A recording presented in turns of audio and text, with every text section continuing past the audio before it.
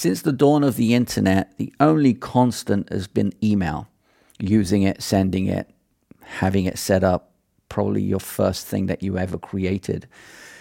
It's email, and it's never changed. And in business, the way you communicate with the outside world is email. It's nothing else. When you want to create an account online, they need your email. Email is the only constant when it comes to the internet. So we have to protect our email. We have to make sure that it works in such a way where it's not too complicated.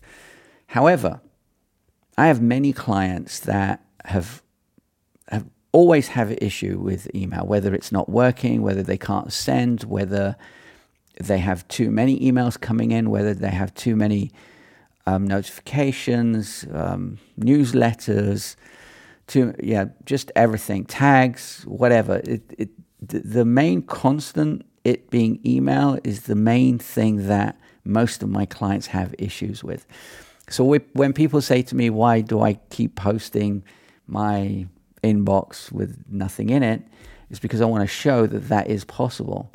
If email is the only constant and it's the thing that will never change, you got to make sure that that foundation of your business, of your internet life, is safe, secure, and working.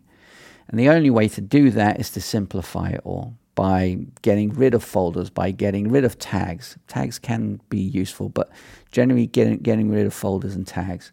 Making sure that you don't have too many mailboxes so your email application isn't constantly working all the time. There's so many different ways. And the main thing is, please use your own domain name when it comes to email. Don't use a gmail.com when you're using for your business. I mean, it's so unprofessional and it's just not great. There's so many little things. So email is the constant. You have to create it in such a way where you can work with it and as secure as possible. If you have any questions, let me know. The main thing is keep it secure. Please keep it secure. Anyway, have a great day. If you have any questions, put them down below and email me. There'll be a link here somewhere. I'll see you next time. Ciao.